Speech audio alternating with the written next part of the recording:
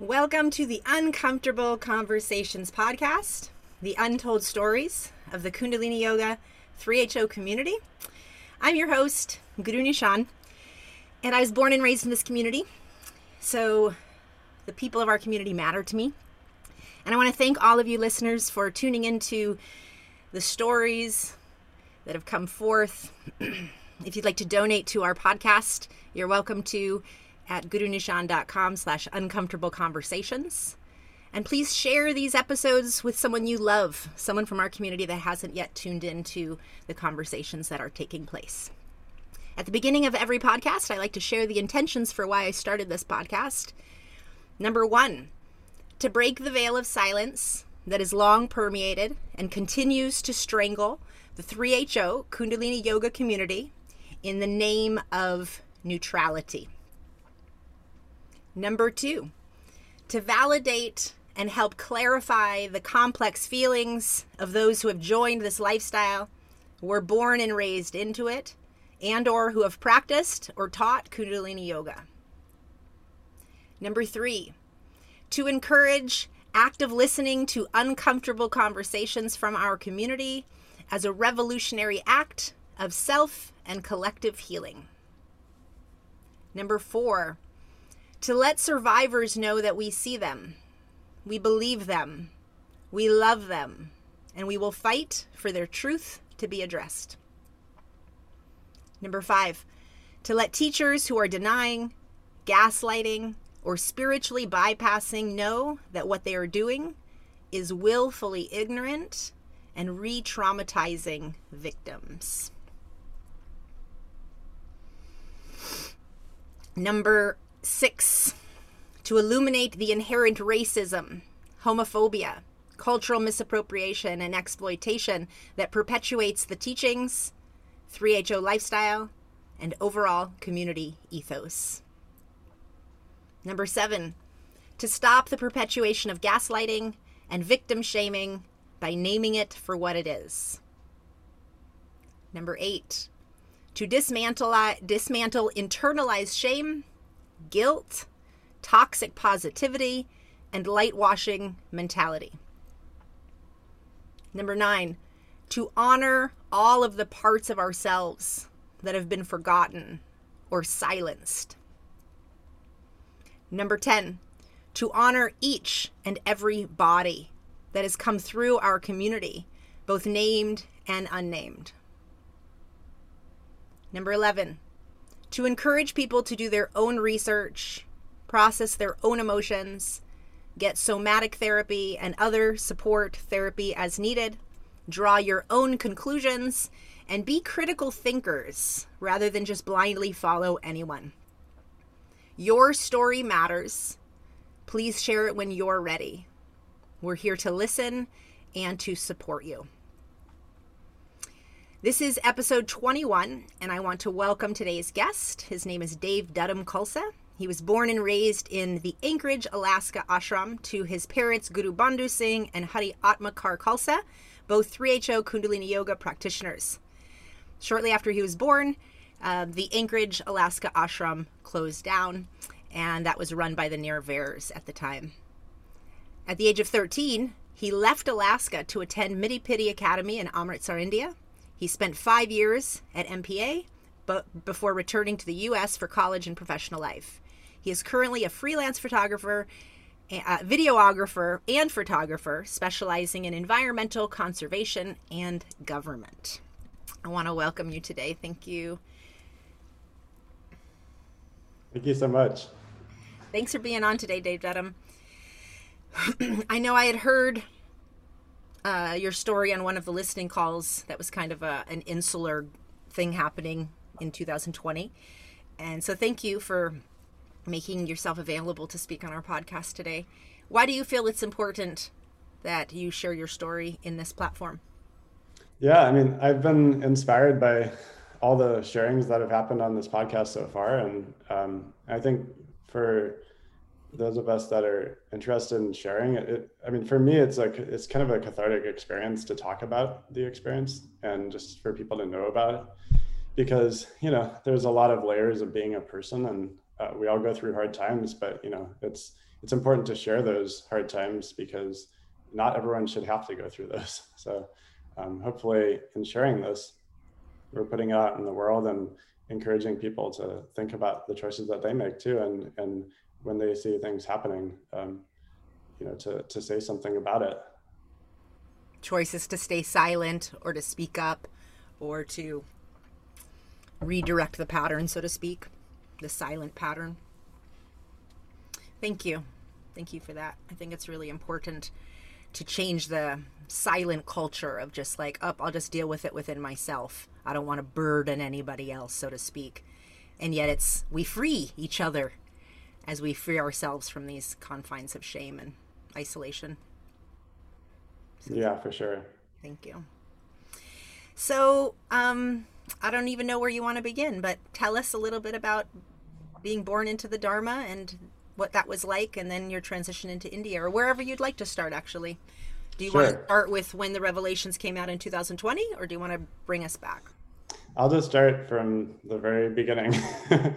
So, I just wanted to make one small correction. I was actually born after the Anchorage ashram closed down in a trailer in Anchorage. So, my mom was pregnant with me in the Anchorage ashram, and then right before, about a month or two before I was born, then the ashram closed down.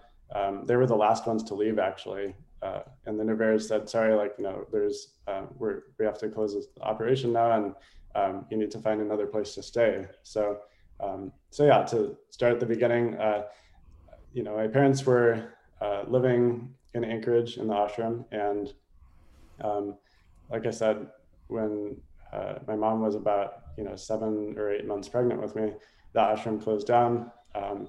And so they were able to talk with some friends of theirs who had a trailer in Anchorage, and it was in a trailer park. And then I was born.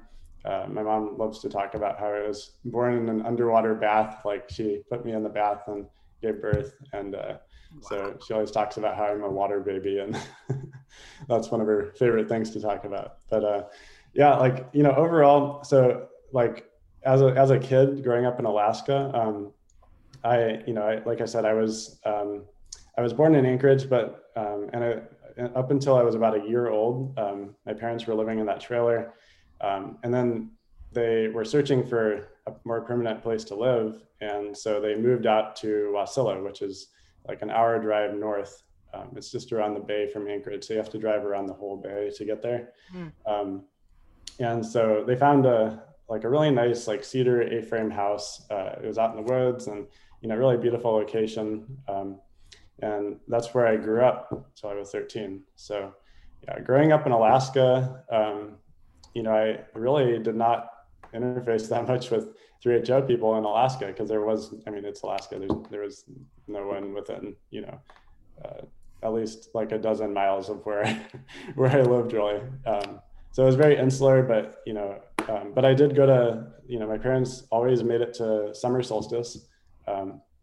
And so every summer I remember getting on the plane and going to New Mexico, and my favorite thing to do at solstice was to look for lizards and try and catch them. And I did that a lot until one year I got bitten by a lizard. And then I was like, that's it. I'm not going to do this anymore. No longer interesting. Yeah. So that was kind of that. So every year growing up, you would go to summer solstice. This is something you look forward to. This is how you created bonds and friendships outside of your insular environment in Alaska. Well, yeah. So when I went to solstice, I was always kind of more interested in nature than other people.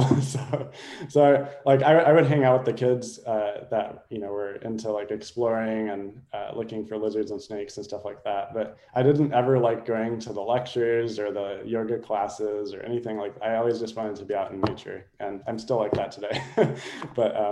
But yeah, in Alaska, I did have some friends in Alaska. There was a couple of friends in my neighborhood. And so I always grew up with outside of the 3HO bubble, I think that. I didn't grow up a lot of other second generation kids in big communities with lots of other ashram kids. I grew up with, I had friends that, like, my best friend as a kid was Mormon, and like he lived down the street from me. And like one time I went to the Mormon tabernacle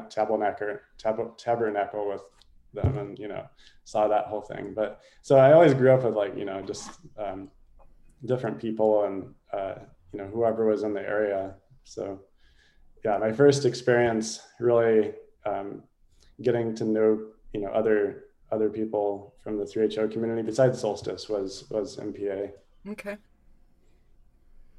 So then how did that come about?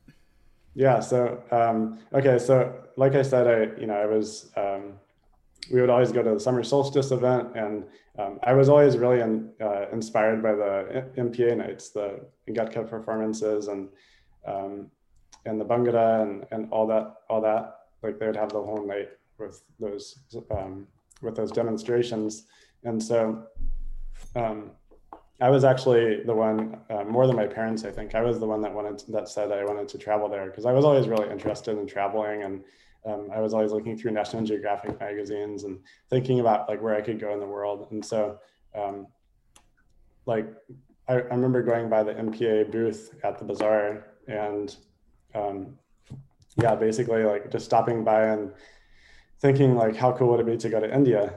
Because my mom would always read me these stories as a kid, the stories of the Sikh gurus, and it kind of paints India in this like fantastic light. Like, there's all these little villages everywhere, and people are, I don't know, it's just a whole different, like, kind of there's an exotic nature to it, when you hear those stories as a kid.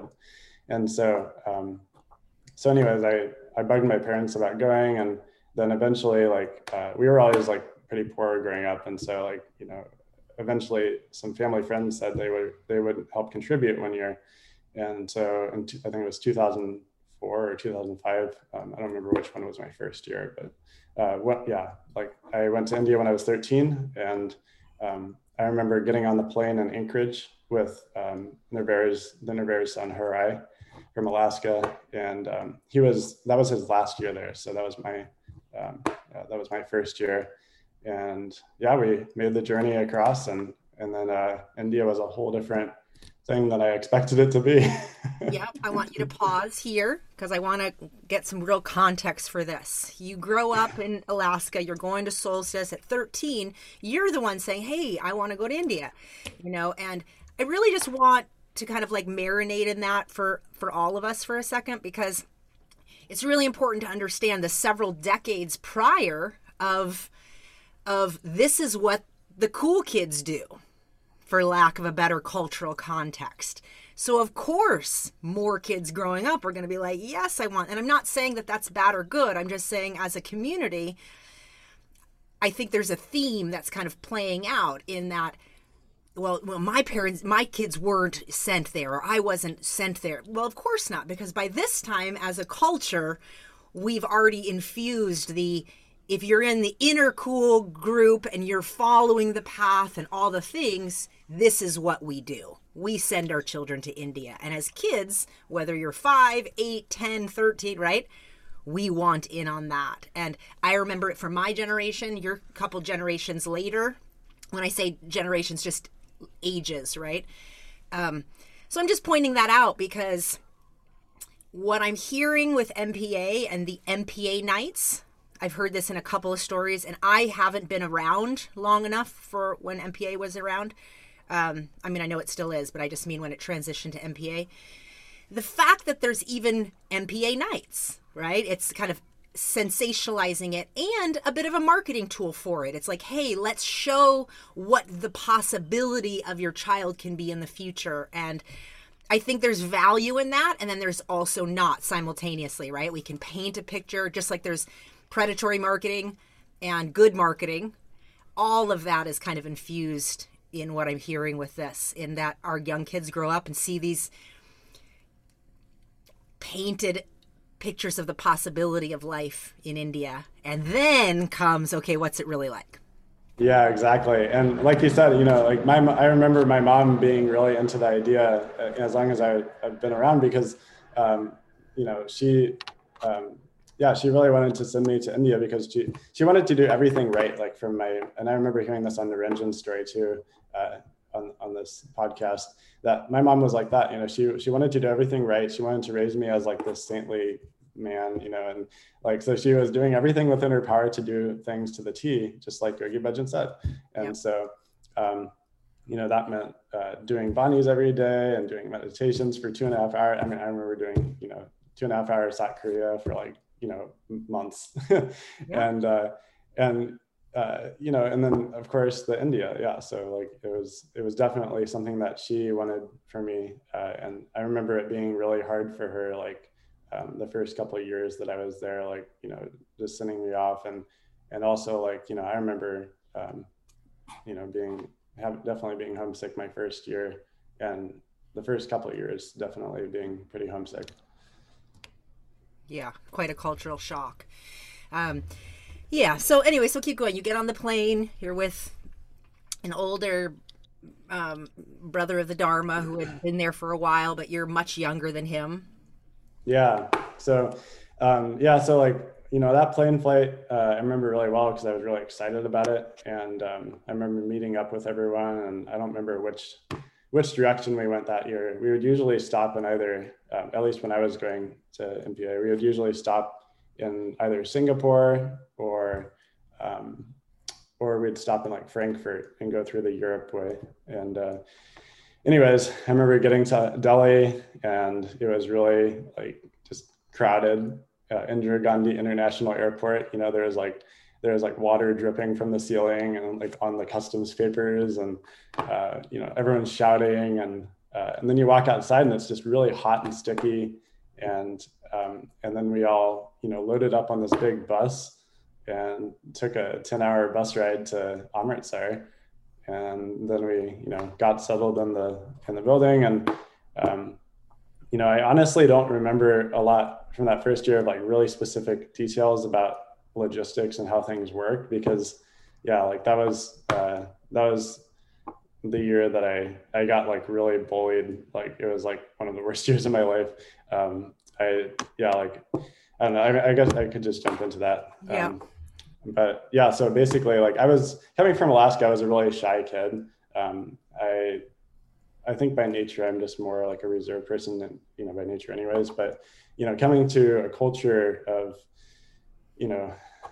kids that mostly know each other, that are from different communities that are big in lower 48, in Mexico, whatever, Germany.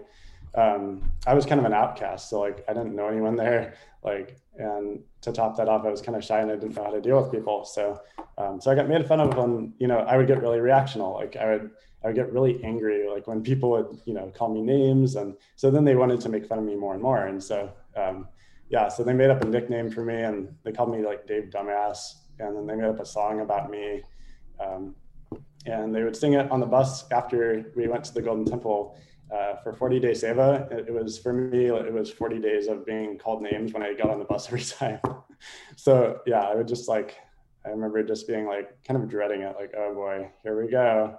Got to get on the bus now and hear my name, and hear the song about me. And so, yeah, it kind of made me feel like shit. And after service and seva at the Golden Temple, then for 40 days, you became a part of this ritual of the ritual song of making fun of you. And this song. Basically. Yeah. And I mean, I want to give credit though. I do want to give credit that everyone that called me names has issued me apologies personally by direct message. And, it's been really meaningful to me to, that people cared enough to say something about it, because, that made a big difference for me. So, I think it's really important for anyone that, that did name calling or, anything like that to say something, even if you don't think it's going to make a difference, because I think it does for people. Mm-hmm. It absolutely breaks up the scar tissue. And are you saying they reached out and apologized since the revelations have come out, like this past year in 2020, or even before then, before all this broke open? Yeah, like a few, one person issued me an apology years ago, a couple of years ago. And I think something really significant happened in his life that made him think about it. And so, I think he felt the urge to do that because of that life change. And then, yeah, more recently, since the revelations have come out, like everyone else has made that apology. So, and one of them happened because of those calls too, the calls that, The listening calls. yeah, the listening calls. Mm-hmm. So those are also helpful, I Yeah. think, for people. And I want to just point out that this is just a really important element you're sharing, in that when we have when there's a long-term culture of abuse, one can be a victim and then also become a predator. And it's a very hard thing to unpack this scar tissue, or to start even wanting to examine it, when we know we both were a predator and we got preyed on earlier. So if I start to admit this, I have to go here. And it's just such a beautiful point, in that the fact that there are people that have reached out is meaning they're letting themselves crack open to feel their part. And then below that are more layers that they're opening themselves up to. So I just want to say, all of you listening that have been preyed on and became predators and don't even know whether speaking out against some of the people you've hurt would even make a difference. It does. It makes a huge difference, both in our own energetics as well as for the person. And it opens up scar tissue and opens up a wound that got tissued over versus actually disinfected properly. Yeah, exactly. That's a good way of putting it. So yeah, so that was kind of my first year in a nutshell. Was just, basically like, I just remember a lot of like feelings of, I would always get picked on, and then I would go and find a corner and just hide from everyone because I didn't really want to be there. But also on the other front, my catch-22 with India was always that, India was not like the most fun place to be at times, but also back home, my parents were always arguing. And so they had their own problems, with their marriage and all that. And so, I didn't want to be there full time either, because, I wanted to be with friends and, with people that I felt really close to. And so, from the friendships that I developed at MPA through the years, I was like, well, I'd rather be in India dealing with that stuff than I would be in Alaska dealing with this stuff. So that was, I don't know how many other people had those kind of situations, but for me, that was a big decision maker for keeping going to India, was that, I didn't feel like, like my home was really the place I wanted to be, because I just felt kind of stagnant and and I wanted to move forward with life and, and do what I wanted to do. And so, being independent on my own made me feel that way. So. Mm-hmm. Yeah. And more adventurous, kind of out in the world, right? Yeah. So this first year, it sounds like it was quite traumatic. It was a lot of verbal abuse and kind of public, kind of group shaming. Was there also physical abuse? Yeah. There was a culture at that time of the seniors, the older students would come and they would give us beatings in the classroom. It wasn't incredibly painful physical abuse, but it was something that I don't think any of us really like to have happen. And I remember there was also things that happened at that time that where the seniors would come, the older kids would come into the younger kids' dorm rooms, and they would just bother us at night, shooting us with pellet guns, or putting easy cheese on our face, and it was just harassment like that. It was things, you never felt like you had a safe place, because your room could get invaded at any time, and the older kids would basically kind of enslave you for tasks. And so there is kind of a pecking order that the school operated on, that I think it went all the way up to Jagat Guru and the staff at that time, who saw it happen and they didn't take action, because, and I think Jagat Guru specifically was a perpetrator of that, because he would, he thought it was funny. He often thought it was funny, and, or at least, he had a smile on his face and he wouldn't say anything about it. So, when an authority figure in an academy like that condones that kind of behavior, then of course it's going to continue, and it's going to, it's just going to marinate and not get better. It's going to become worse, because then it becomes institutionalized. So that's what I He's saw the happen there. principal, is that correct? He's the principal of the school? Well, yeah, I mean, I think Or at that time he was the spiritual life director, I want to say. I don't know exactly what his title was at that time. okay. Yeah, but it was Amrit Singh as the director of student life and Jagat Guru as the director of spiritual life, and they kind of worked together to run the school, I think. Okay, and from the top down, this hierarchy of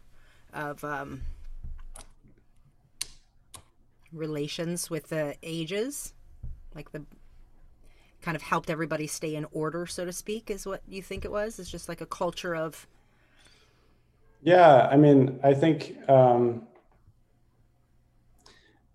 don't know. I don't want to speak for them, and I know that some of those people have since changed their view of things.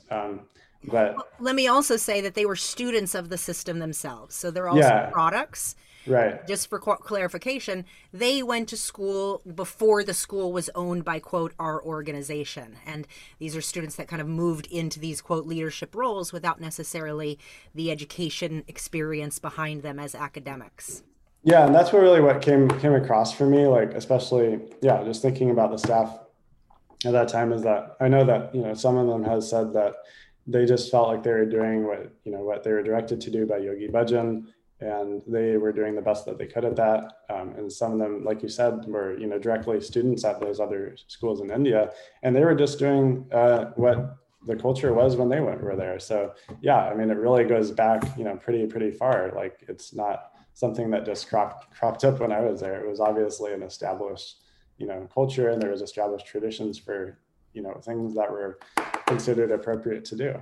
So what did you feel like were your options? So you don't have safe space, you have older students coming in, kind of making you be their slave, so to speak, like do whatever they want. Did you have one person that did that, or were there several? And did this go on for many years? Kind of give us a sense of the time period and the experience. yeah, I mean, the first year was the worst by far. Like, that was the worst. And there was a group of older students that would specifically like pick on me. And I think later on, like, a lot of them graduated. That first year, a lot of them graduated. And so then, the later years, there were still people that picked on me, but it wasn't like before. But also, I think I remember a big turning point for me was when I remember this one kid had me do, he was forcing me to do push-ups and like, do basically just do like certain exercise moves and stuff. And I got tired of it. So I kicked him in the shin really hard. And then I remember after that, he was like, "Oh, that was really painful." And he never messed with me again. And so I think I started to learn also, I mean, that was the positive benefit too, is like, those are challenges I would have faced in some way in the world, I'm sure. And, I did learn how to deal with people and like push back a little bit. So, once I learned how to stand up for myself more, like, and not just to get really, reactionary and kind of pissed off, like, I think things went better, because I just knew how to stand up for myself more. But Now, I didn't go to any of the schools in India, so I'm just trying to get a sense of kind of the feeling, the sense of what the atmosphere was like. I hear the kind of like teasing and kind of putting cheese in your face and like this kind of stuff. The physical brutality, was it debilitating for you? Like, were you actually like, I mean, you were a little older. I know some people went at 8, but you're like 13, but you're saying, it sounds like you're quite a small young man at the time. yeah. Well, so yeah, just to kind of paint a picture, like, are you asking about the physical abuse itself, or are you asking about how Yeah, the school actually operated at that time? a little bit of both, but I want you to stay in your personal experience because it's easy to look back and kind of like overarching kind of, I think this is what was going on, but more from your own personal experience of like, resilience comes out of having to adapt to a situation. So I hear you say, well, anywhere I could have gone through these experiences. And while that's true, it's kind of a part of our upbringing as a young person to kind of adult. It's not reactionary to react to abuse. It's abuse. And yet our culture, personally, 3HO culture, has taught us that's reactionary. Yeah. And even that language kind of contracted me a little bit, because I appreciate what you're saying, and it is true. Anywhere we go, we might be faced with bullying, we might be faced with situations, but it doesn't make the culture of our own internal silence and abuse right or okay because you were able to start standing up for yourself. I want to commend that, but I also want to get more of a feeling of like, what are your options, right? What is your only option then to start learning how to stand up for yourself, right? Yeah, exactly right. Yeah, yeah. So basically, yeah. I mean, I guess I felt like,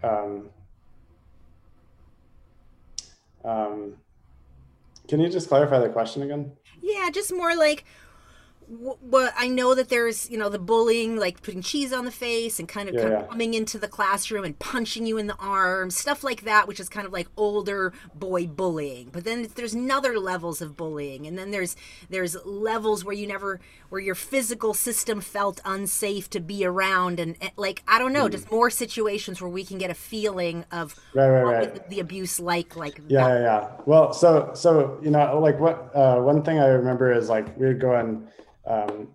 Well, there's a couple of things. I mean, we would have these evening meditations, and I remember after the evening meditations, it would just be like these hallway bullying moments. Like, you'd be on your way out of the door, and like they'd be like, "Oh, hey, Dave dumbass," and like punch you. They'd punch me in the spine. Punch you in the spine. Yeah, like knuckle punch me in the spine, and yeah, I mean that definitely hurt. And then they'd be like, "Oh, you're gonna like tough it out," and then another thing I remember is, so there's those hallway moments like that where you would just be on your way somewhere and they would kind of like, hijack you. And then there was also what does it mean to hijack you? Well, you're going to your dorm room, or you're on your way somewhere, and then you just get hijacked and like, kind of just abused. So does that mean a group of people are punching you, slapping you, or just yelling? Yeah, I mean, I think, I mean, like for me, it was, I remember the punching. I remember the punching on the spine, and, and also the slapping, because, like, I remember we'd go on these trips, for the winter break. We'd go to like, I don't remember if it was winter or spring break. I think we went to Rishikesh every spring, and then we would go on these other trips, so like places like Manali and Dharamsala during winter break. And so I remember one trip specifically that we were on the bus and I think we were coming back from, I want to say like Manali or something like that. I don't remember exactly which place, but it was somewhere really far away that we took a bus. And so we were on our way back, and it was like a 8-hour bus ride. And I remember sitting with a friend of mine. I think it was a friend of mine. I don't know if I want to say names because I don't want to put anyone on the spot, but totally up to you. Yeah, but anyways, like I remember on the way back, they were like, "Oh, like let's see who cries first," and they would like slap us like the whole way back. We'd be slapped until we cried, and like that was really sad, because I remember the guy that I was sitting next to, like he didn't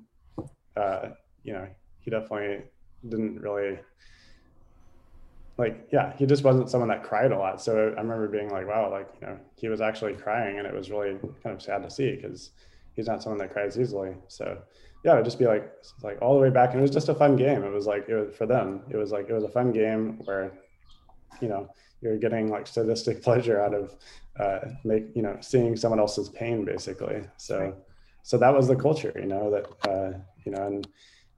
and it was just and it was it was just something that people passed down, that I think a lot of them, probably they thought it was funny, but they also thought it was like kind of the way that you groom people to like be strong in the world, or I don't know, like it was the way that you, um, it was also, I think for some people, like, just a way of like dealing with things in their own lives there, because, they were getting bullied. So they would bully other people. And also like, I remember even myself, like I would, I was a squad leader my last year, I don't remember, my last year, I think, or no, my second to last year there. And I remember being, um, you know, picking on some younger kids. I wouldn't, like do that much, but still, I would kind of pass on that torch of bullying a bit because it was kind of like the cool thing to do, like, and I wanted to fit in. So yeah, just um, the perpetual cycle that um, that kept on going. Mm-hmm. So as you got older, you kind of grew into that too, because it was just how Um, you survived the system. well, our class always liked to, we always like to say to each other that like we were the class that stopped bullying. And Mm. I mean, I don't know, I don't think that's necessarily true, but I did, I mean, I, it's hard for me to say. I think you'd have to ask younger kids, but from my perception, I think that there was actually a lot less bullying when we were older um, than my first year. But maybe that's also my perception because of how much I was bullied my first year. Mm-hmm. So it's hard to say, but I don't remember anyone doing like that kind of name calling. Like on the bus when someone got in. I don't remember anyone doing that like in my later years. So I do think that it was somewhat calmer. Uh, in my last couple of years there. But again, I can't speak for anyone else. I mean, Sure. people obviously still had difficult times there. What year did you go over?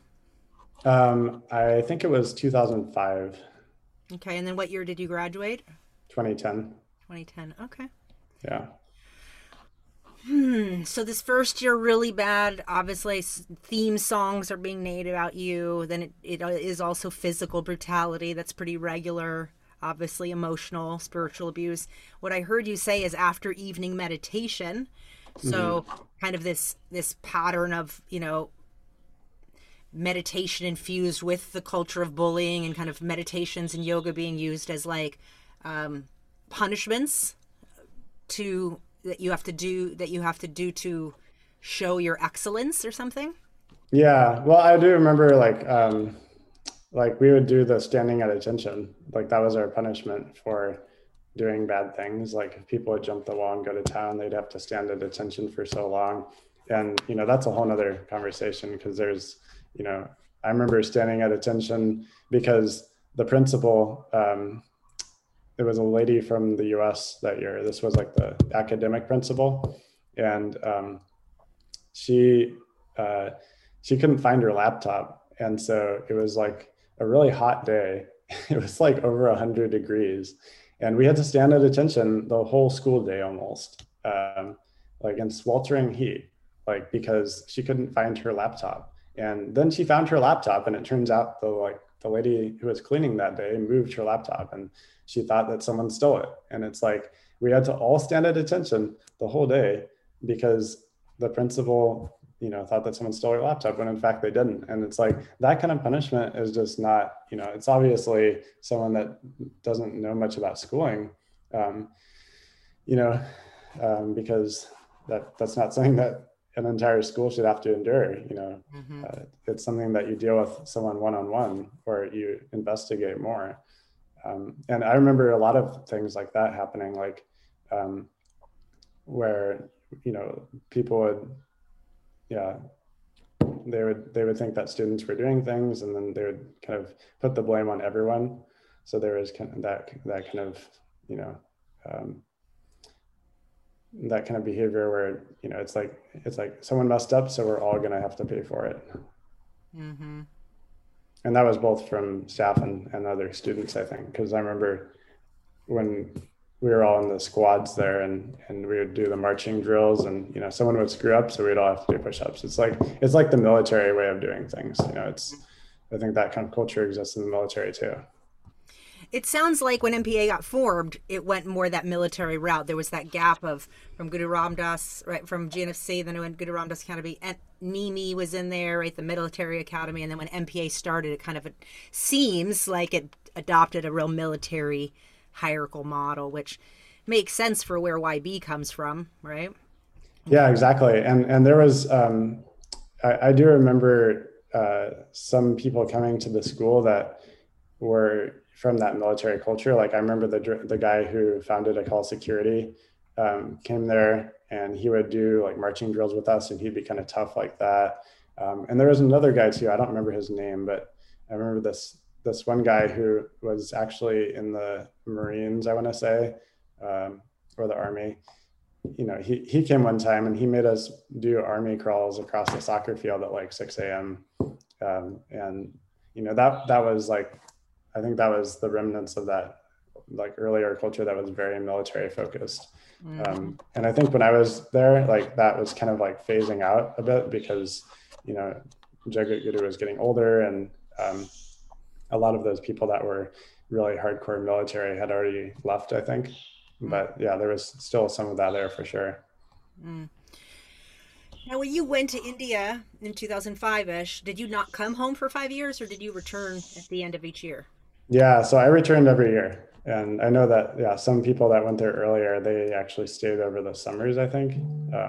But that, yeah, um, our class, we, from the time that I went there onwards, like we always came home. But no one went home during the winter for winter break. But The summer yeah, everyone did. yeah. So the stories where everyone stayed, that was earlier, and was that more financial, that people couldn't afford to come back and forth, and or so no longer did families stay? Like, did that change over time, is what you're saying, that later on in MPA all the students left, all the students went back, versus some staying because they couldn't afford to come back? Yeah, I mean, I've definitely heard that. I've definitely heard some people that I knew there saying that their parents couldn't afford to send them back during the summer before. But yeah, like by the time that I went, we always went home during the summers. Okay, that was just a part of how the program worked. And then you Yeah, had mentioned earlier that your parents didn't necessarily have the finances to send you to school in India, which I can relate to. A lot of other, kids never went to school in India because their parents didn't have the resources. You had mentioned some neighbor friends that had offered to help scholarship you, and did that just continue, or did your parents just find other ways to keep sending you each year? yeah, no, that continued. I think that possibly one or two of those years they did pay out of their pocket, which was a big deal because my dad ran a house cleaning business in Anchorage. Like he didn't, have a retirement or make a lot of money from that, but Mm-hmm. they did really believe that it was the right thing to do. So they did everything possible to like make that happen. Um, but yeah, like it definitely was mostly the biggest reason I went was because, like we had family friends that would pay for the, at least part of the schooling and then also the plane ticket sometimes. Yeah. Yeah, and I'm contexting this because this is a special thing. I mean, it's quite a privilege to be able to know that another family is helping to sponsor this possibility to happen for me. And Yeah. in the context of that, it's really hard to be like, well, should I just discard this and say, I don't like it, right? We're trying to reconcile in our own soul a bit. At least what I'm hearing you say, like, God, this is bad, but back home it's bad, and I should feel lucky that this is happening, and just kind of all the ways that we try to figure out how to deal with our circumstances when it's a painful place. Right. Exactly. Yeah. Yeah. So tell us more about what your years, or kind of what else you want us to know about your time there, about your development. That first year, quite bad, and then as you develop your time there, what else do you want us to hear? Yeah. I mean, there's so much I could say about, being in India and just, like I said, for me, it's a catch 22 because, I do have good memories from India, but also there's the aspects of India that were just not healthy, and that um, it was in a way kind of like a system that was not good. But I also feel that, the thing is also that if I went to school, like sometimes I think about like, well, what if I went to school in like Alaska, and public school in Alaska was also not a very good place to be. So that's why I also feel like, it's a catch-22, because it's like, yeah, if I went to school in Alaska, you know, I would not have had the cultural appreciation that I do having gone to school in India. And that for me is a really big deal. And it's helped me a lot in my life. Um, so, I felt like that part of the experience was really good, because it encouraged me to travel more, during college, and keep doing things that, like learning about other cultures and other ways of doing things. But also, I wouldn't wish the bullying or the, you know, basically domestic violence, on anyone. Like, it's not a system that is good. So yeah, I mean, I struggle with it, because I think that kids should have experiences abroad, and I think that it's a healthy thing, because like as a culture in the United States, we're not the most like worldly culture. We think that we're the best, and we think that we're the ones that are right, and we like to dominate the world. And being an American, I see that in my I see that in my dad. Like, he's been an American citizen his whole life, and he's been out of the country like once or twice, and like it's just I see this like attitude of like we're the best, America's the best, and like you know I I really like to be a world citizen. I like to be out in the world learning and like appreciating other cultures and learning about the world. So so yeah, I mean, I think you know the school in India, it's really unfortunate that it turned out that way, because I think it could have been a much better thing, if it were run correctly. But now it is what it is, and that's that's the situation we're in. Well, I think now it's being exposed to the full totality of it, Yeah, the the full range of experiences versus just the picture that's painted. Which, I want to say, when I was at the European Yoga Festival and I saw the MPA presentations, I was thoroughly impressed. Beyond. Like, wow. So I think what you're bringing up is a very important point, that speaking to the trauma, the domestic violence, the brutality of something doesn't take away the richness or the good qualities that experience might have offered us too. And I think yeah, one of the hardest things that we have to deal with as a community, as well as individuals, that speaking to the pain and the trauma and the abuse of my experience doesn't take away the fact that there were also really excellent, amazing parts of it simultaneously. yeah. And I kind of relate to like also to Narinjan's story in that way too, just as far as being part of like the 3HO community growing up. Because like in some ways I feel like being part of that community, well, I don't know how much of it was part of the community and how much of it was because of having parents that cared about me. But I felt like they really tried to instill values in me that were good, and they wanted me to be an honest person, and do good things in the world. And because of that, I went off in the world, and I try and do good things in general. But yeah, I mean, like there's definitely a balance, because on the other side of things, we see like Rama and that whole movement, which is really toxic, and just the gaslighting, right? Like I see that yoga teacher mentality of like, this is the right way. It's just like when you go to like a, Superiority. Yeah, right. It's just like when you go to like an evangelical ceremony, like an evangelical church, like, because I did go to one of those, and it's like, I remember the pastor being like, Jesus is, the best. Krishna and Buddha and all these guys are nothing. And it's the same mentality, right? Like it's like this is the way, but like really what we should be doing is just facilitating good space for people and just um, being open. Like the Golden Temple, it has 4 doors, right? Like we're supposed to be welcoming to everyone and appreciating what everyone brings to the table, not just saying what we think is right. And I saw a lot of that happening, at Solstice throughout the years and at MPA and like personally, I feel like, I'm like, I relate a lot with Sikhism in some ways, but I also think it's important to forge your own path in life and just like, learn about things authentically. So I guess I'm kind of branching off here from India.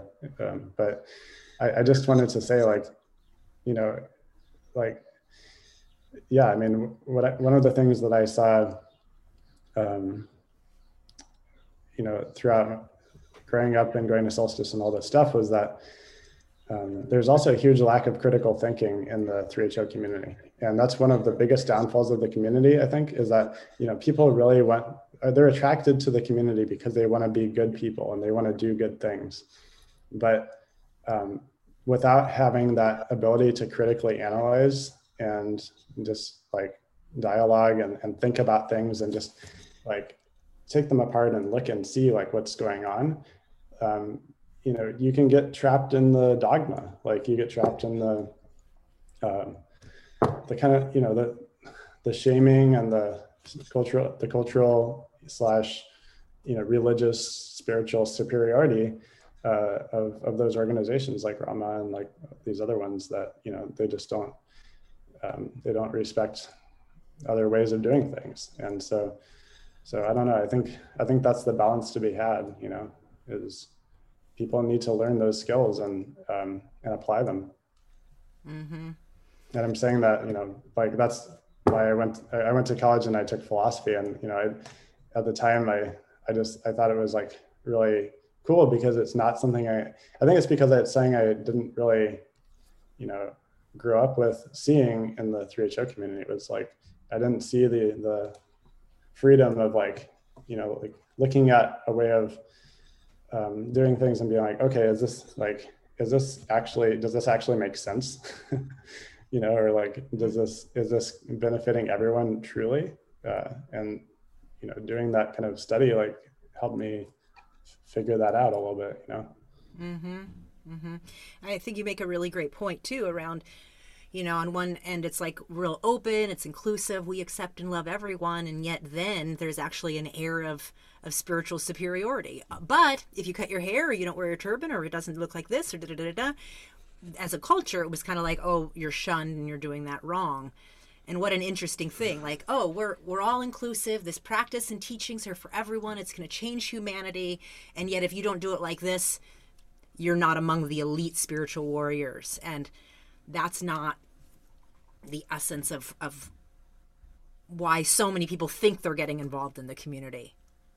Yeah, exactly. It's like there's this pyramid where like you have to like, crawl to the top and like claim victory, but that shouldn't be the goal.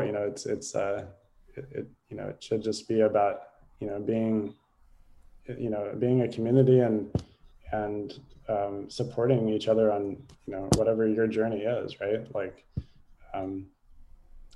but yeah, I mean, it's important to have those, those skills, I think. Yeah. Mm-hmm. So when you left India, I'm guessing you were still practicing full on in Sikh Dharma, and you leave India and you come back. Do you want to give us a sense of like anything left in India and then that transition back here? Or... Sure. Yeah. So like my journey since MPA has been interesting because, I actually, okay. So when I left India, I applied my last year there. I was applying for like colleges and, I really did not want to go back to Alaska and like live with my parents. So I was doing everything possible to make sure that didn't happen. So, I took my SATs, I remember the first time I took them, you know, in India, I think I had like a fever and I still went and tried to do it. And like, I got a really bad score. So I had to redo it. Um, and then it was the next time I did fine. So but the college search on its own was a trip in India. I mean, like, you know, I remember there was a lady there that was supposed to be like my college advisor, and she left like halfway through the year. So like, I didn't have a college advisor. I had to do it all on my own. And I looked through the, you know, the College Board website, and I applied to like a bunch of different colleges. And I knew I wanted to go to like a small college that was like liberal arts. So anyways, I ended up going to a college in Ohio, and it was called the College of Worcester. And it was a super cool college. I had a great time there. Yeah, like, so I actually went to college like in Ohio right after I graduated. So I had the summer in Alaska, you know, the fall time. My dad and my uncle drove from Indiana to Ohio to drop me off there. And then they're like, okay, see you later. And that was the last time my dad showed up at college for like 4 years. Wow. And so, you know, like I was still in that kind of like boarding school atmosphere with like everyone living together at the college, and a lot of international students. But yeah, to make a long story short, you know, I felt like, you know, I was like coming into the college, I was like this kind of like lost child from India with like a, you know, white kid with a turban on. So anyways, of course, I connected right away with the international kids. And I ended up with all these like Indian friends and Nepali friends. And so anyways, they just thought it was like a trip that I was like wearing a turban and, you know, white. so anyways, like, I mean, that's why I say it's like Catch-22, because like I made all these great friends from college also because you know, I was wearing a turban and I had those experiences. So, I just so think anyways, it's a really important point you're bringing up, because a part of what has kept me keeping our community in this light of goodness was the privilege of the international perspective on the world. And I call it a exactly. privilege because I feel like it's very much what has anchored me of finding the good of my life experience was the international perspective that I know a lot of my American friends just don't have. They don't have a perspective on the world. I'm so in value of that in my experience. And in my life over the years, I've been able to like look more and more at the trauma without getting hijacked with that benefit. But sorry to Yeah. No, I totally relate. And yeah, like that, you know, I remember my first year in college was like, you know, my friends were all getting wasted. And I was just like, I was this kid from India, and I was just like, I was always like a good kid, you know? So like, I was like, oh, all my friends are getting wasted, so I guess I have to take care of them. So I would just like, you know, my friend would come like blacked out to me in the middle of the night at college, and, you know, whatever, I'd have to deal with them. But you know, and you know, I started like going to some parties and, you know, drinking some beer and stuff, and you know, I just realized that life wasn't for me either. so, yeah, like I came into college feeling like I wanted to like definitely forge my own path, and I felt like, you know, I was wearing a turban, but I also felt like conflicted about my identity, because I was like, you know, I didn't really fit in India, and I didn't really fit in Alaska. So like, who was I, and like, what was I doing? And what was important to me, like how did I want to like create my life. So so I remember, yeah, like I just remember like going to parties, and you know, but also like having, you know, a lot of friends that first year. And I think as my journey through college progressed, I kind of found my place. Like I found that like I just like to, you know, have friends from different groups, and you know, get to know them and hang out with them. And I didn't really practice much Kundalini yoga. Actually, I didn't really practice much yoga coming out of India, and part of that was because I never was really like that much into physical activity. Like in India, I was more of like a reader and like someone that likes to analyze things and take things apart. But coming into college, you know, I remember I would do like meditations, and I would, like, my friends would always be like, oh, can you teach me some yoga? You know, like I want to learn some like meditation, breathing exercises. So I remember like, you know, coaching my friends through some of that stuff sometimes. And I actually, like, my senior thesis in college was as a philosophy major, was an East-West comparative study, and I was looking at the Bhagavad Gita and Stoicism, and I was trying to see like if they were like related, because I think it was a way of me like working through in my head like what my identity was, because I felt like I was kind of like a Western person, but I was also kind of like, you know, an Eastern person from like being in India and all that. And so I was trying to like grapple with that sense of identity, and that was the easiest way for me to do it, was to make it a project as part of college. And my advisor didn't really know how to handle the project, because he wasn't really a Indian philosopher. He was like, or he wasn't really familiar with Indian philosophy that much. So, you know, I ended up just kind of doing it on my own. But yeah, I mean, so when I was doing my project, I started doing, you know, Kundalini yoga again, and honestly, I felt like better because I was doing it, and I felt like I was, you know, getting some exercise, and I was also starting to work out too. So I started like creating my exercise routine, and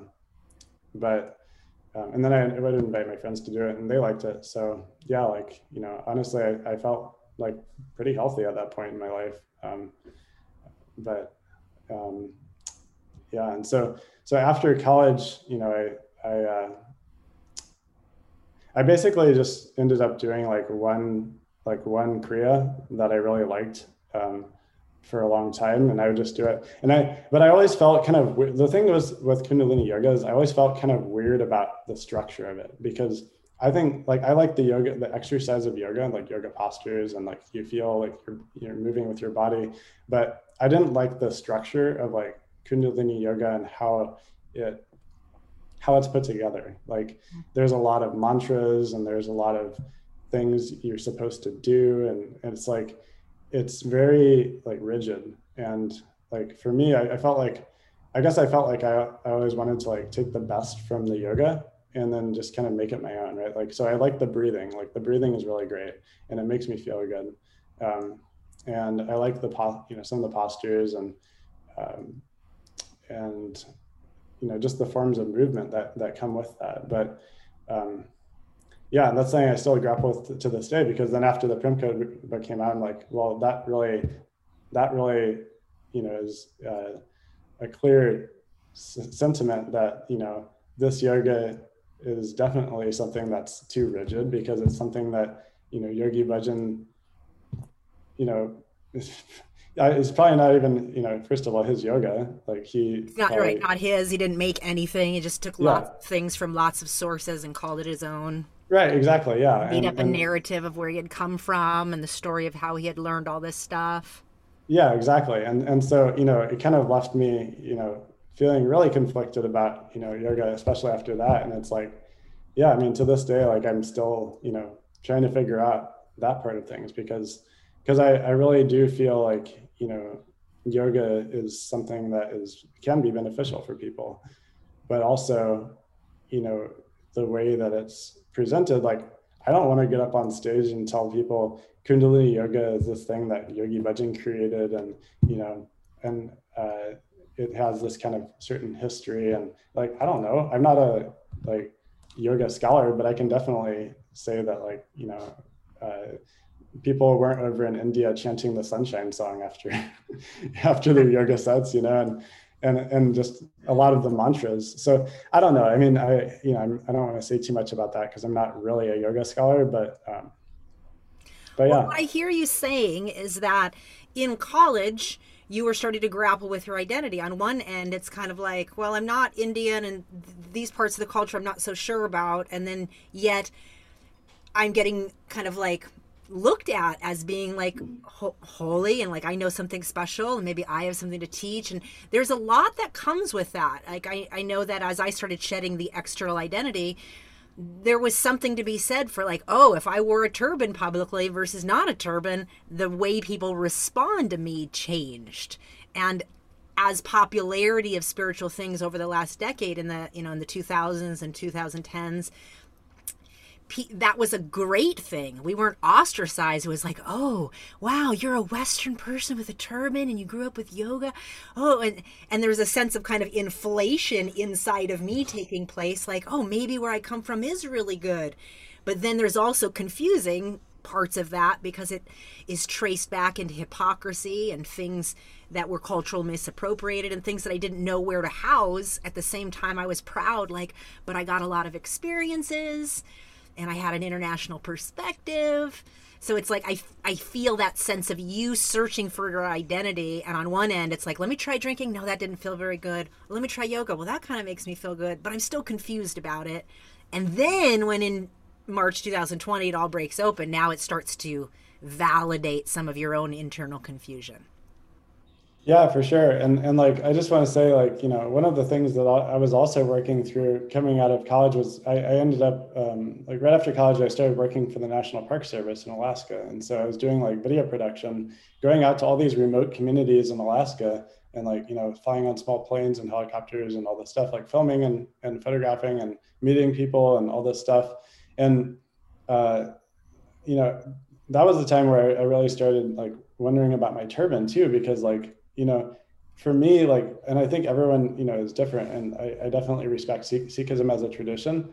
But I also feel like for me, like, wearing a turban was like really kind of annoying for me because I would like, it didn't work. Like, like every time I'd wear a turban, like, when I was playing sports, it would fall off. When I'm hiking, it would fall off. Like, I would have to be like flying in a helicopter and, put on my flight helmet. And like, you can't put on a flight helmet like with a turban on, like it just doesn't work.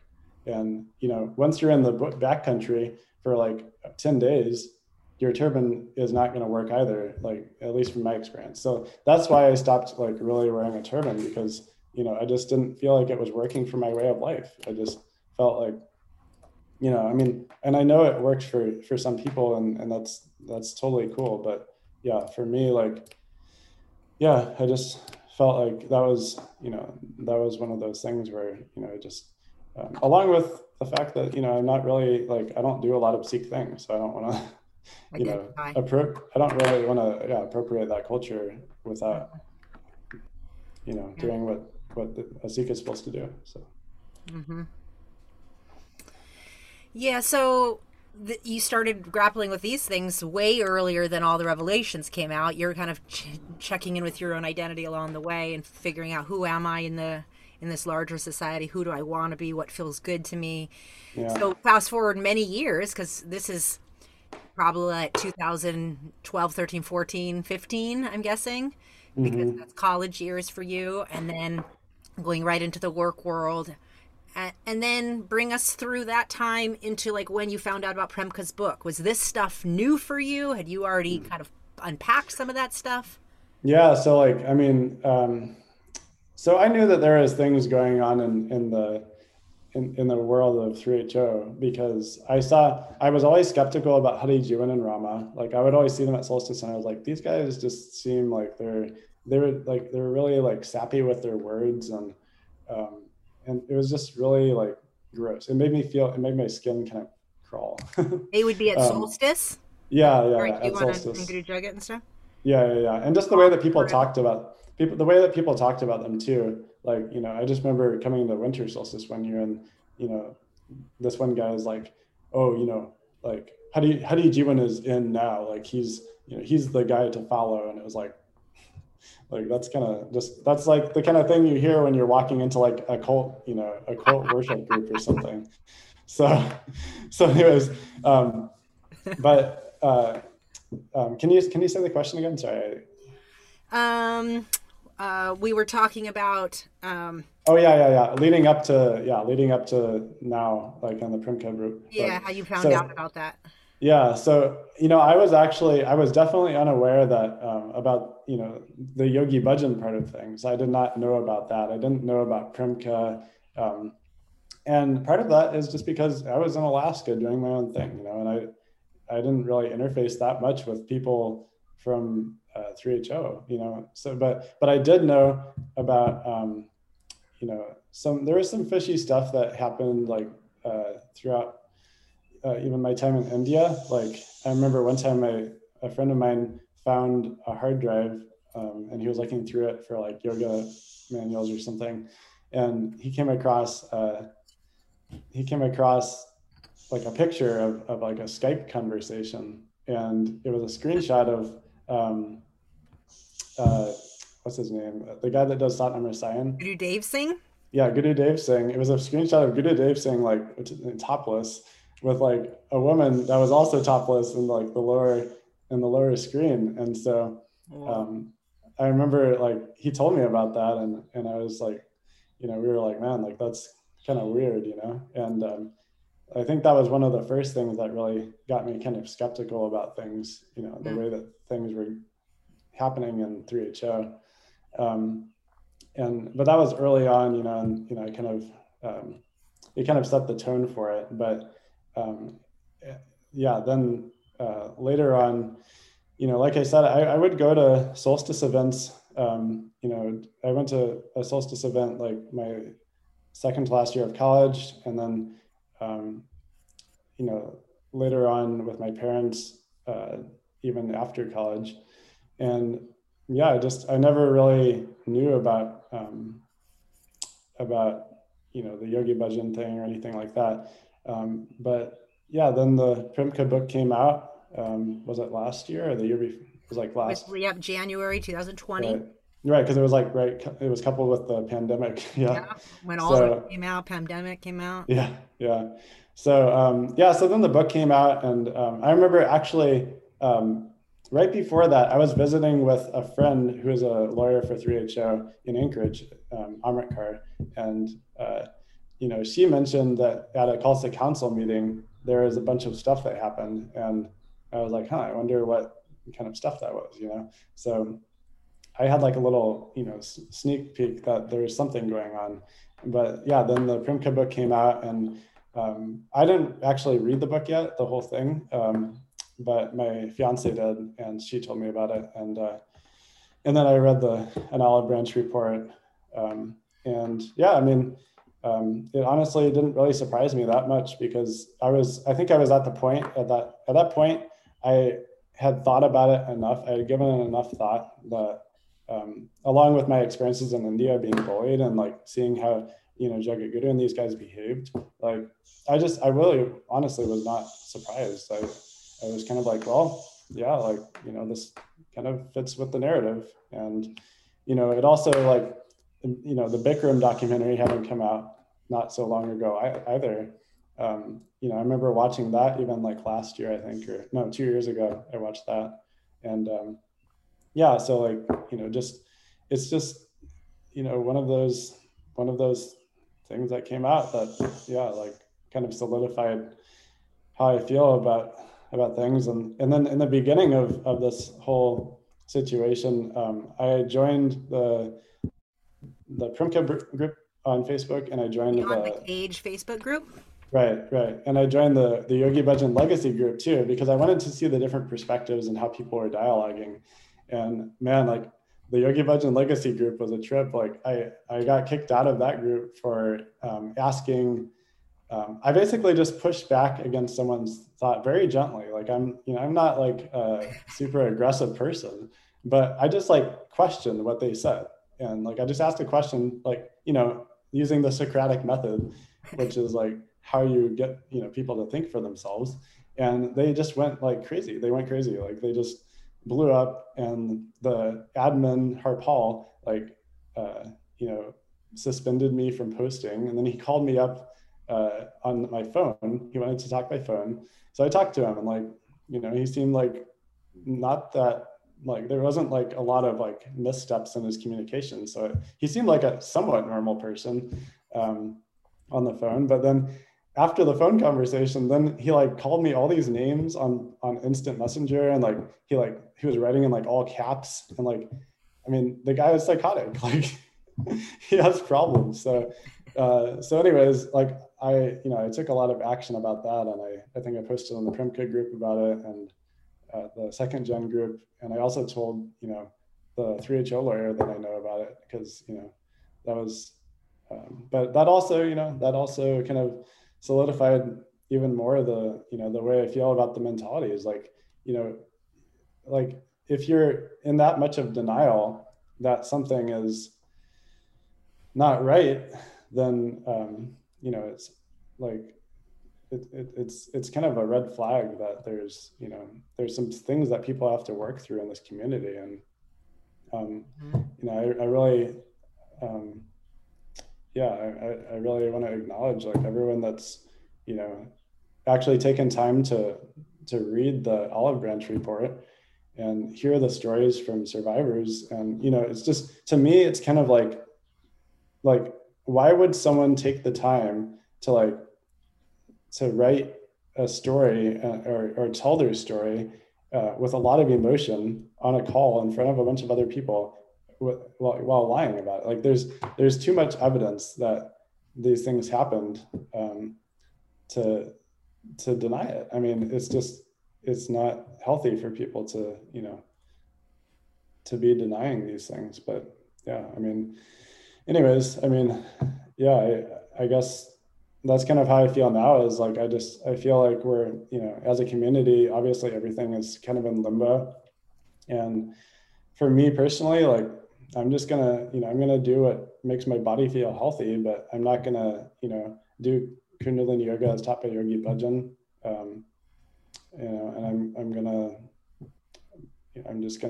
forge my own way, just like I've been doing my whole life. So Yeah, beautiful. I want to commend you for drawing your line in the sand. This Kundalini yoga is taught by Yogi Bhajan stuff, copyright. And I also want listeners to know that what Dave Dudum is speaking of in terms of these different groups is when all of this came out in 2020, it was called White Bird in a Golden Cage, Premka's book. And so a Facebook group was created to support a place for conversation and expression around what that book was about and people's response to it. And it quickly grew to like 5,000 members. And when it hit a peak of processing, a lot of people started sharing their stories and stories. It was our own little Me Too movement. That group has morphed into a group called Beyond the Cage, right? So it's moving forward in our processing. And there's other groups that are moving forward in the conversation about Kundalini yoga, and other groups moving forward in the conversation of through HO. This group is specifically to support survivors and a conversation around that. And so anyways, just to give some perspective. I think you just brought up a lot of stuff in there, Dave Dudum, in people's responses, reactions, even the choice to read the book or not. I found a lot of first generation people just jump right to I support survivors, but didn't want to touch that book. And I found that so fascinating because I think it goes back to a really old narrative about Premka that got indoctrinated in our parents' generation in the 80s. Yeah. Yeah. And I mean, I'm still, working with my parents on their, ways of doing things. Cause, as long as I've been around, like my mom is always, she's always really hard on herself and she wants to do things the right way. And so even to this day, she's still saying, I got to wake up for sadhana tomorrow at 6 a.m., 4 a.m. in the morning. It's like, no, you don't. You can just like do something for yourself in the morning that makes you feel good, but it doesn't have to be, like Aquarian sadhana. And it can be whatever you want it to be. Like sadhana just means a spiritual practice. So you can make anything spiritual. You can be running in it. It can be spiritual if you're listening to the birds chirping around you, if you're listening to the wind whistling through the trees. You can go on a morning swim or you can go on an evening swim. It can be your, like that. I think that's the important thing, is just taking time to connect with the world around you and to be connected. That's what it's all about. So. Are your parents paying attention? If they read the AOB report, are they listening? Yeah. So my dad took the time to actually read the report, and he's been really diligent with looking through all the materials, and he's definitely in agreement um, that Yogi Bhajan, committed a lot of atrocities. And I think that, he's at the point now where he's kind of like, um, yeah, I think that he's working through kind of like probably an identity crisis with it, because, it's like everything that he's practiced and learned over these years, is kind of coming crashing down. So I think he's trying to find ways to work with that. And like, he's like, well, if Yogi Bhajan can just make up a Kriya, so can I. So, he's learning how to, experiment and like make it his own, which is, I think, really awesome. And I'm glad he's in that position. My mom is having more of a difficulty, I think, because she felt like she was taken in by the community when she joined. And for her, it's always been really important to be like connected with the community. And in order for her to feel connected, like she has to do things right. And so, yeah, it's kind of like her touchstone. So like, like I try to be like really gentle with her, because, she's kind of like a, what's the word? She's a kind of fragile soul. So I like my parents are older. They're like 70 years old. So your parents, yeah. And are they both still teaching Kundalini yoga? No, I mean um, they they do yoga workshops sometimes, but they don't teach like regular classes. So I've been trying to just like work with my mom. Like when I hear her bring things up, I just try and I just try and get her to think for herself more, instead of like what the group think. But like I said, think for yourself versus the group thinking. Yeah. And so, I try and get her to do like empowering things like working out and stuff like that, because, she's a really airy person. So like, it's helpful for her to have like grounding practices, like, working out and with her feet on the ground. So that's what I try and do with my parents. I don't, I don't go too hard on them, because, I don't think it's worth it for me and for my situation with my parents. But I know that some people have different relationship with their parents, which is totally cool. If your parents are more, willing to take bigger steps. But yeah, I just try and do it bit by bit. The AOB report, for those of you that don't know, is an olive branch report in which stories of direct abuse from Yogi Bhajan to women were shared and accumulated in a report done by the Olive Branch. And so that's what we're referring to as we speak to that. If you haven't read it, we encourage you to, because it really did illuminate a pattern of abuse, and that these women didn't necessarily talk to each other. They all reported harm directly, and the fact that their stories really kind of told the same story in, anywhere from 6 to 30 different bodies. Really, if anyone who reads it will start to have an identity crisis from our community. If you're not reading it, it's a lot easier to stay in the party line group think, because it's not people from your own community sharing a very sadistic experience of mutilation and long ongoing psychological and sexual and physical abuse.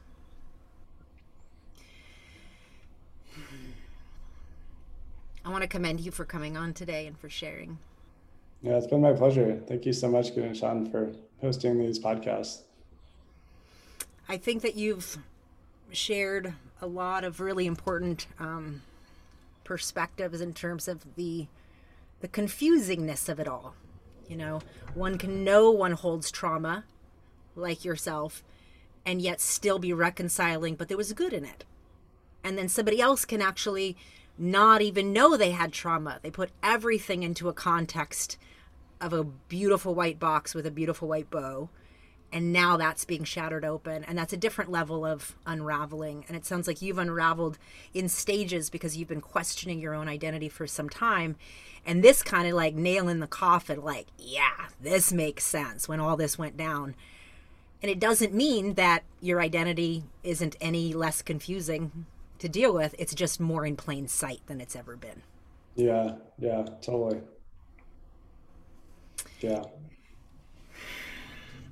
What was it like for you to witness your brothers and sisters that you went to school with speak out for the first time? Yeah, I mean, it was really eye-opening actually, because I didn't honestly really realize like how much difficulties other people were having at that school. I felt like, like I knew I had a bad experience, from the time I went there to the time I left. I knew that a few of my close friends had some bad experiences, but just to hear the emotion, the raw emotion, and you know, the feeling that people had about, the way that they felt in those moments, it really brought it home for me. Like, and I felt like yeah, I just had a lot of compassion. I felt a lot of compassion for my classmates and the older kids too. The kids that bullied me. I think that we're all in it together, and it's really kind of a beautiful thing that we all came together to have those conversations and just facilitate space for each other to listen and to share. And I hope that we can keep doing that. I hope we can keep doing that, and be vulnerable and share with each other, because that's what brings authenticity and to our community.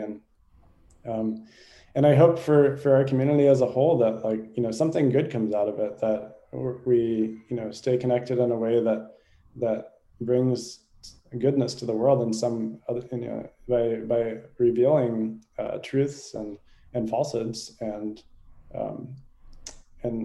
just yeah, just helping others. So Yeah, by having our story told, we're helping someone in the future that may be exposed to Kundalini Yoga or 3HO or whatever, and want to be critically thinking, want to getting a bigger perspective. And our stories at this juncture of their experience might make all the difference, from them not just getting the good marketing of our organizations or our schools or our companies, but also get the full range of perspective, get all the reviews, not just the light wash painted ones of amazing knowledge, so to speak. yeah, exactly. Right. So yeah, as we continue to tell these stories, hopefully that's what comes of it. Yeah, I know when I was listening to some of the listening stories, I was astounded. I was astounded by the levels of emotional repression that had taken place, and Yeah. the culture of silence, that people could be roommates for years and not know each other's abuse story. Yeah. That some kids had been molested by staff, other kids had been molested by each other. Physical beatings, obviously the major physical brutality, and that it didn't start with MPA. It was a culture that had breeded long before that, and it morphed into that when that became kind of like our grounds, our school. But prior to that, the school that started in the 80s and the 90s, like all these abuses, the abuse of black kids that were in our community in the early years of India and in the 80s, and just all sorts of other level of abuse. If you go for 30, 40 years as a community not talking about it, and those kids just kind of disappear out of our community and move on, then the next generation learns, oh yeah, it's not safe to talk about it. Yep, it's not safe to talk about it. Our parents don't want to hear about it. Our teachers don't want to hear about it. We definitely aren't safe to talk to each other. And this actually creates a physiological response in us over time. And so it's why uncomfortable conversations are uncomfortable, because they're actually good conversations, but they're uncomfortable because our own nervous system isn't comfortable speaking about things that could ripple somebody else's life, confuse somebody else's identity. We don't want to mess somebody else's world up by sharing our story, and that's also a part of the predatory history. Yeah. They silent at all costs. because if you speak out, it'll mess somebody else's life up. Right. Yeah. Yeah. And I'm really glad that this culture is becoming more prevalent of like just allowing people to speak up and share.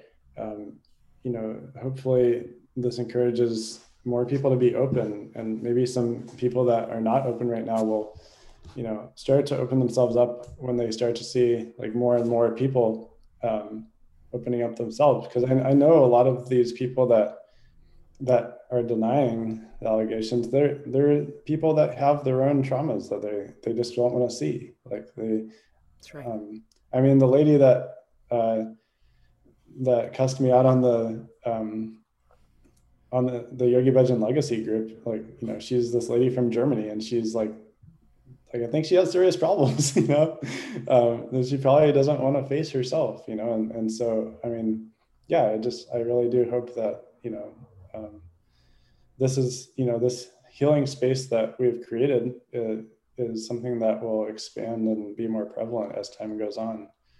And I think even beyond the 3HO community, there's a lot of yoga communities out there that are dealing with this kind of stuff right now, because we're coming out of this era of it's like the guru era. Like there was this era of the gurus that came out of the 60s and 70s. Like my parents were hippies, like they were at least they were in that era, and they saw there was this Eastern knowledge that they could find and follow and learn from and become better people. But there was also a dark side to that. And, now once everyone's lived through those experiences of the gurus, people are, having to confront the nasty side of that, those times. And yeah, I mean, hopefully we're entering, an era where people are more honest and authentic with each other. And that means also, just, being vulnerable and being open to, facilitating that space for others to be vulnerable in a loving way. So. Mm-hmm. Yeah, I say that a lot too. The age of the guru is dead. And yet, it's also very much alive for those that are still seeking it, meaning what you're talking about with the Rama group is a prime example of that. It's, people are wanting something to believe or belong to something outside of themselves, and it's a very easy thing to get wrapped up in philosophies that say they're the answer to everything. And when we're not coming from critical thinking backgrounds and we come from trauma backgrounds, it validates that deep sense of longing that we desire and we have inside. Yeah. You're just speaking such good truths today. Thank you so much for giving us a lens into the nurturing that community brings, and also the disconnection it brings when we're not actually having a sense of self within it. Yeah. Well, yeah, thank you so much. And before we wrap up and move to your song, is there anything that you would like to say share in the final parts of your story? Yeah, I mean, there's so much I could say. I mean, I could go on for hours, but yeah, I mean, like I said, I hope that we're entering a space that's better than before. Like I hope that we're heading into a better place than we were by opening ourselves to these stories and sharing these stories and I mean, I saw a lot of these, like you said, just the culture of silence and kind of shunning that happened when people went off and wanted to do life their own way. And I think it's really important to, let people live their own lives and obviously be there as a support along the way. But,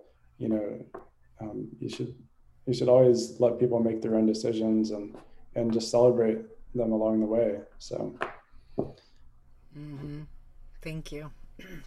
Thank you for that. Tell us about your song. Why'd you choose this song? Well, I was looking for a song, and I have this playlist on Spotify of like all these old, 60s and 70s songs, and it's called Classics. And I was looking through the lyrics on them, and some of them are just this one just seemed right because it's kind of even more than just my story. It's a story, I think, of where our community is right now as a whole. And if you listen to the lyrics, it's obviously it's about the Vietnam War and the protests that were happening back in the 60s and 70s. But I think it also applies to where we are right now. And hopefully, this is an opportunity for us to reconcile and for people to just acknowledge, listen and be heard, right? What is it they say in those, when you take those trainings on facilitation, they say like, listen, speak to be heard and listen to be, I don't remember, but, the important thing is to, listen to others and just really, truly listen, and listen with all your heart. And then when you're speaking, speak with your heart too. So, that's hopefully the place that we can get to by continuing to have these conversations. Yeah, beautiful. Well said. All right, folks, let's listen to Dave Dudum's song here. This is Buffalo Springfield, For What It's Worth.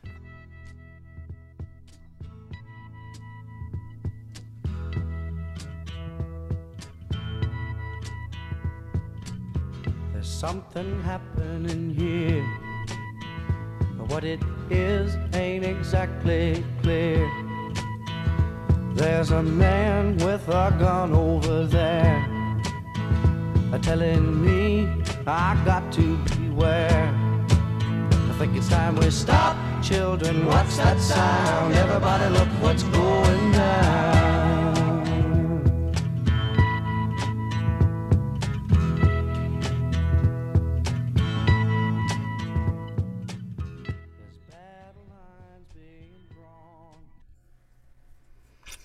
Well, thank you for that. We don't play the whole song because of copyright, but if you'd like to listen to the song in full, you can follow the Uncomfortable Conversations Spotify playlist, which I add the link in the description. You can also donate to the Uncomfortable Conversations podcast at gurunishan.com/uncomfortable conversations. I want to thank Dave Dudum for being here for another episode of the Uncomfortable Conversations podcast, the untold stories of the Kundalini Yoga 3HO community. If you'd like to contribute to this podcast, once again, you can contribute at gurunishan.com/uncomfortable conversations. And if you'd like to be a guest on the podcast in the future, please send me an email at gn@gurunishan.com. Guru Nishan does have a C in it, so it's NISCHAN.com. Thank you so much for being here, Dave Dudum. Thank you so much to our listeners. Please like, share, subscribe, and review this podcast on all platforms. And we'll see you again on the next episode. Thank you.